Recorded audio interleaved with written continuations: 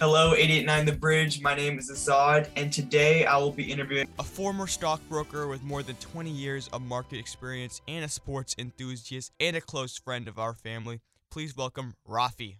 Hi, how are you doing, Azad?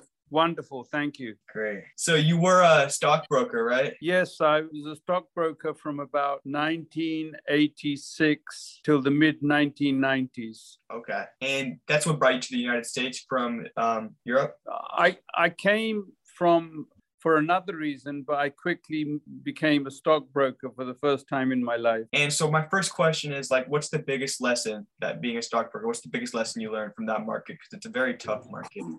Yeah, I'd say the biggest lesson I learned it the hard way, is never take margin. Always buy stock with cash, never with margin. So, buy less, but don't buy it on margin, because the stock market, Russian, Ukraine war, China delisting, things can happen, the property crisis in America, things can happen and stock can plummet over the short term. Now, over the long term, they'll go up, but if they plummet over the short term, margin calls. And so what my dad always talks all the time about, the highs and the lows of you guys in the markets. Is that true? Yeah, absolutely.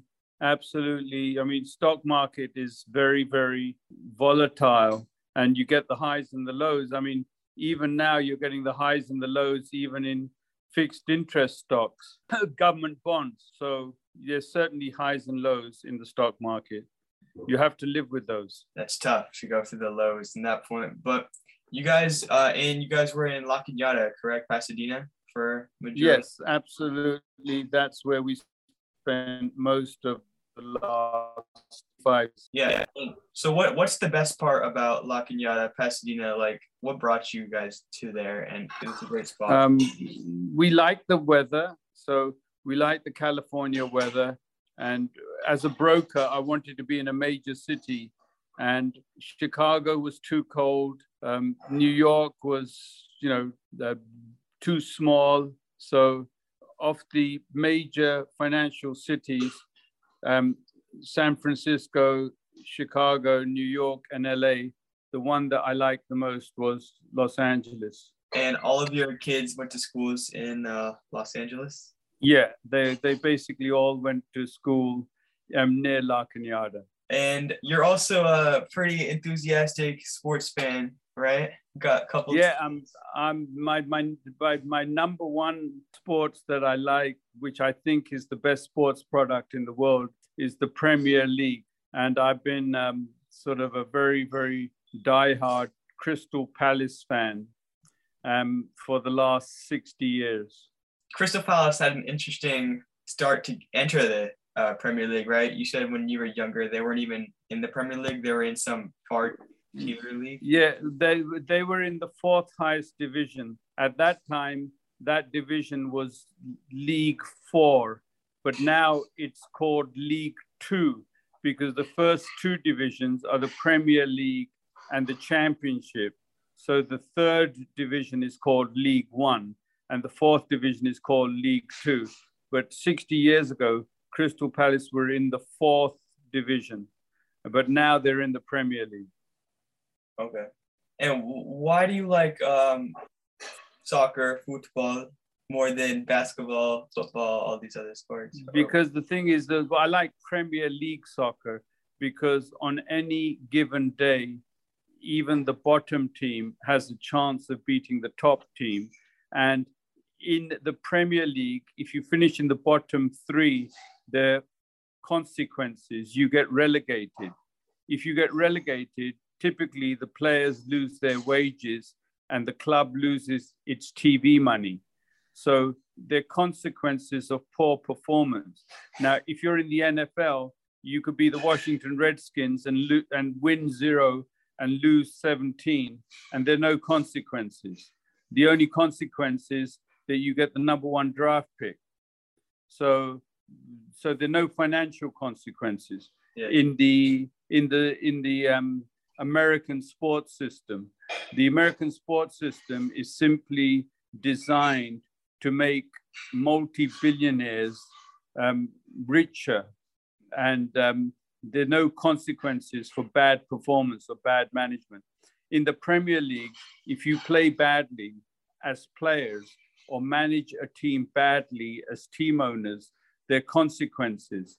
You get relegated, and if you get relegated, you lose your TV rights and you lose your best players. So it's a much more competitive league because players play for their future livelihoods. Yeah, there's more on the line. But like segueing into that, who's two part A and part B questions. So who is your greatest like favorite athlete in history, and then what's your greatest moment from them that you watched?